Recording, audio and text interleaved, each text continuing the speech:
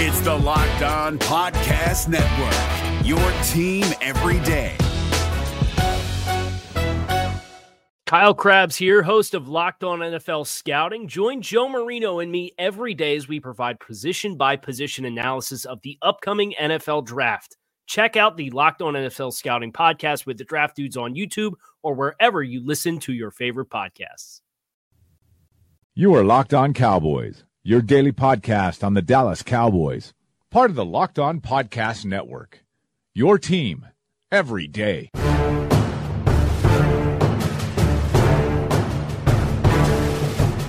Welcome to the Locked On Cowboys podcast, part of the Locked On Network.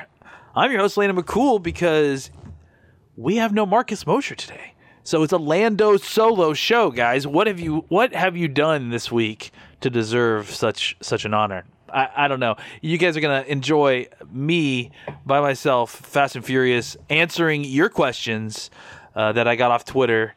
And we got some good ones, and we're gonna get some answers. We're gonna get down in the nitty gritty of it because Marcus decided to bail on us for the last pod for the last week for the week, and we're gonna get down to some real answers without him here. He's not gonna slow us down. He's not here to slow us down anymore. So let's hop right into it. Kevin Modisette at UT Modisette, at UTMODISETTE, friend of the pod.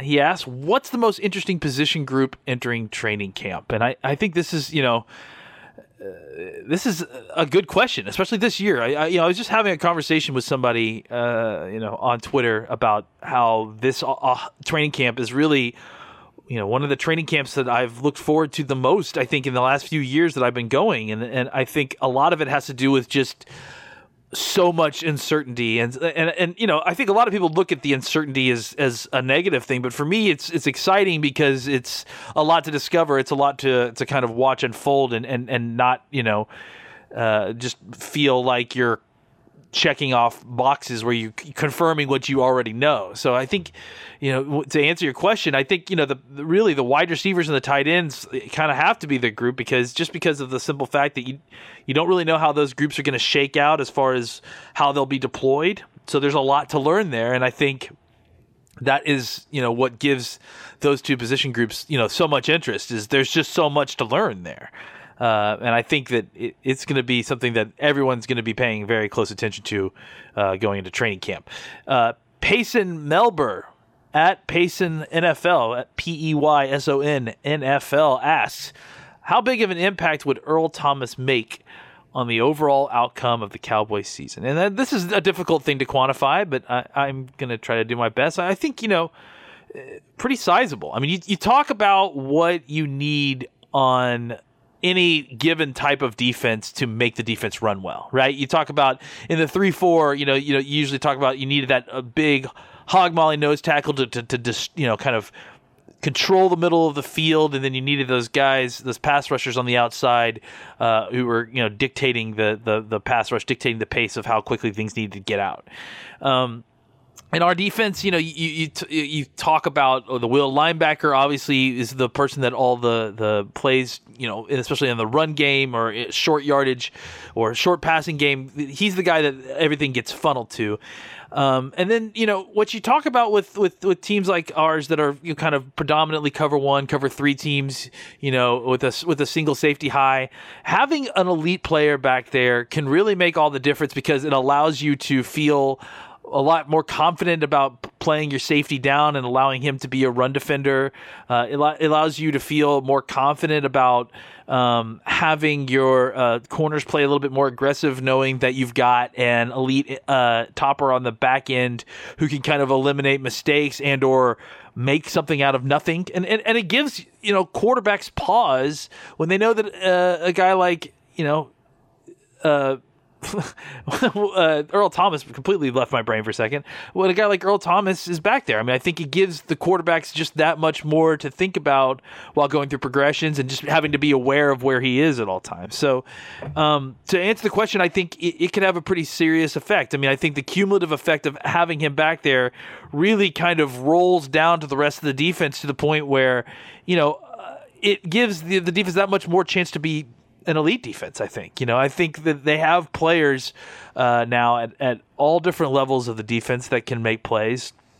And I think, it kind of would be sort of that's, you don't want to say the final piece, but that piece that really could elevate the entire defense up a notch or two. So I think he can have a very real effect. I think he could have a 2 or 3 game win effect potentially on the team, just because of, like I said, what it does for the rest of the defense. What he does for the rest of the defense is it'd be very difficult to measure. He becomes an immediate leader for a young, talented group of defensive backs. He becomes that final playmaker on the third level that you needed to kind of complete the set.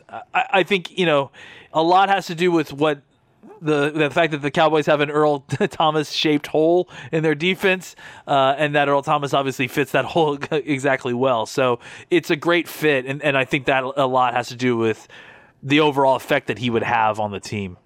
Pash at the Amir at THEAMIR, good buddy. What record would the team need to have for Jerry to fire Jason Garrett in the middle of the season? I think it would have to be pretty terrible. I do think that, Jerry clearly wants to give Jason every opportunity to do something with this team. I think disaster would have to strike pretty heavily for it to be, a fire in the middle of the season thing. Really, the reason that Jerry hasn't done that a lot is because, he did that with Chan Gailey, and I think he really ended up, he fired Chan Gailey sooner than he thought that he should have, and I think that really kind of, put in his head that he doesn't like to do that. I think he always had kind of regretted that. I think he did it with Wade Phillips just because of the severity, and I think that likely, is one of those things that might affect his desire to fire him. Like I said, just short of absolute disaster. So I have to imagine that he would have to basically have gone halfway through the season without winning a game. I think it'd have to be like an 0-5 or 0-6 situation in order for that to be the case. Next question. Yuma Cactus at Yuma Cactus. How does Chris Richard impact the scheme, the actual down-to-down calls? I think that it affects it a lot. We don't really know the exact mechanics of how the plays get called during the game, but I've been under the impression that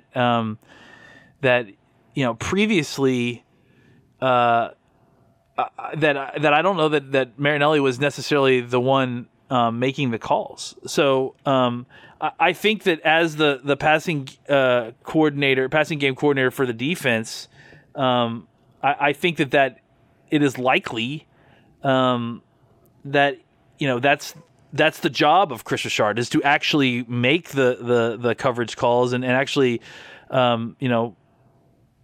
be the one to send the signals in.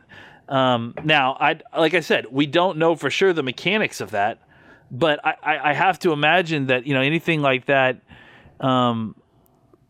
is kind of done in coordination, obviously, with Marinelli's stunt calls or line calls, whatever whatever they may be. So I think that likely it's going to have an effect. I think it's going to be difficult to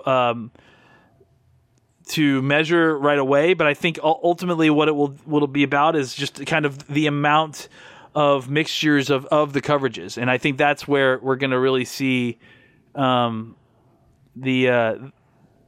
major changes. Just like how much more cover 3, how much more cover 1 versus what they were playing last year, and that impact is not affecting the scheme so much as how the elements in the scheme are deployed, kind of down to down, play by play. So, I think Chris Richard is going to have an effect, to answer your question. What's a couple more? We got a trio from Ball from Grace, at Ball from Grace. And let's just do all these real quick. What's the defensive ceiling this season, assuming Sean Lee is at least mostly healthy? I think the ceiling, I think this could be a top 10 defense. I mean, I think it depends on what, like the Earl Thomas question obviously weighs heavy if that gets done, but I think this has the opportunity to be that level of defense. They have talent on a lot of different levels, and I think that, that will play through. I think Sean Lee being healthy is obviously, a full season would be an amazing thing. How concerned are you? Next question was, how concerned are you with Tyron suffering similar injuries to last season? You have to be a little bit concerned, of course. I think the idea is that they, hopefully have gotten a little better hold of it this season than last season. And I think that in anticipation of the issues, he's changed a little bit of his offseason regimen and focused on being able to alleviate that. So I think that's all, those are all important elements to kind of help you prevent. But I think it's something that you have to keep in mind for sure, that something that could definitely happen. And I think it's something that they kept in mind when they went out and got is a pretty decently high-end backup tackle. And the final trio from Ball from Grace is who will lead the Cowboys in receiving in 2018? That's a really difficult question. I think a lot of people have asked that. And I mean, I'm just going to say Alan Hearns for now, but I don't have any confidence in that because we don't really know what this offensive passing game is going to look like until we get into camp. So I think, right now we're all just kind of naming names at this point. Just a couple more. Apollo Jedi, that's at Apollo Jed 1, says, what are Noah Brown's chances of taking Terrence Williams' spot? I've heard several people say that T. Will's most valuable asset is his blocking. From what I've seen, Brown is better at both blocking and catching. He's younger and hasn't been crashing supercars this offseason. I've actually did a 53-man roster that didn't include Terrence Williams last time, but did include Noah Brown. So, I wouldn't be surprised to see that happen. I like Noah Brown quite a bit, but I also wouldn't be surprised if Terrence Williams made it over him either. I think a lot of this is going to all be about how the competition plays out in training camp. I think Noah Brown has that opportunity, if he plays well, to make this team independent of whether Terrence Williams makes a team or not.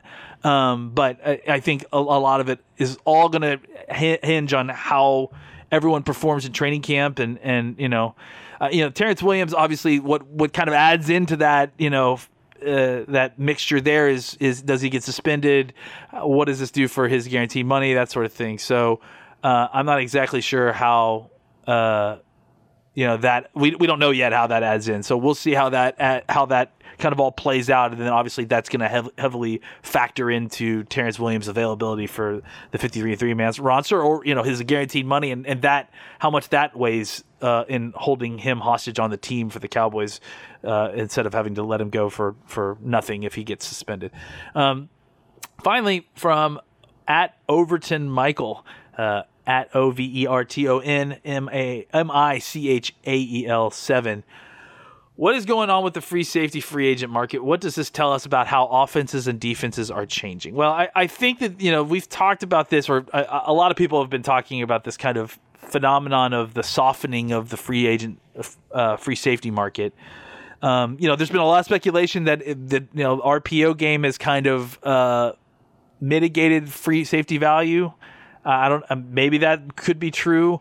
I also know that this particular free safety market, really has a lot of circumstance. I know Trey Boston is actually asking for quite a bit more money than I think teams are willing to pay. Now, in the past, I don't think teams would have been so unwilling to pay a 25-year-old free safety who's proven to be a single safety high type. But he is asking for what is an absorbent amount of money. But like we mentioned, in the past was not an amount of money that would be poo-pooed. Now it is being very much, disregarded by teams, and that's why Trey Boston is still an available free agent. And Eric Reed being one of the other guys on this list, and obviously there are teams that are probably,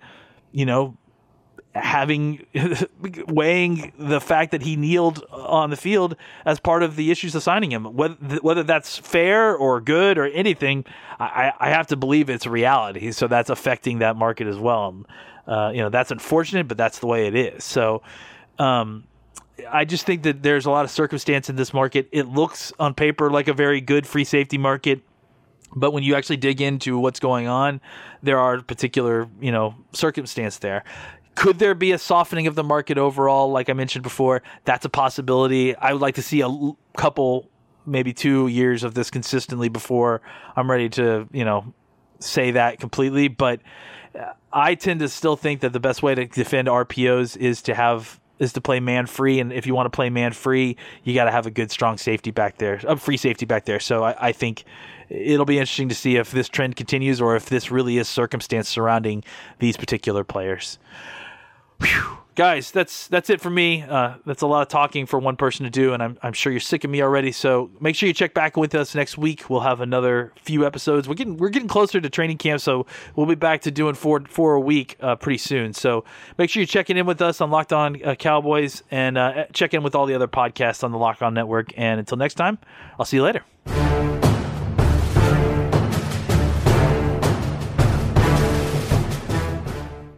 If you're looking for the most comprehensive NFL draft coverage this offseason, look no further than the Locked On NFL Scouting Podcast. Join the draft dudes, Kyle Krabs and Joe Marino, as they go position by position through the NFL free agent class and into the star-studded crop of college stars who will be selected in the 2024 NFL Draft.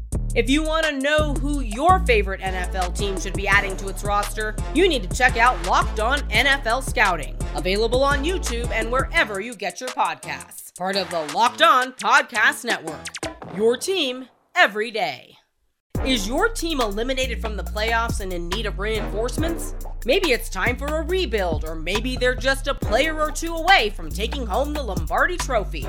Either way, join Keith Sanchez and Damian Parson for Mock Draft Monday on the Locked On NFL Draft Podcast. They'll tell you which college football stars your team will be taking in the 2024 NFL Draft. Check out Mock Draft Monday on the Locked On NFL Draft Podcast, part of the Locked On Podcast Network, your team every day.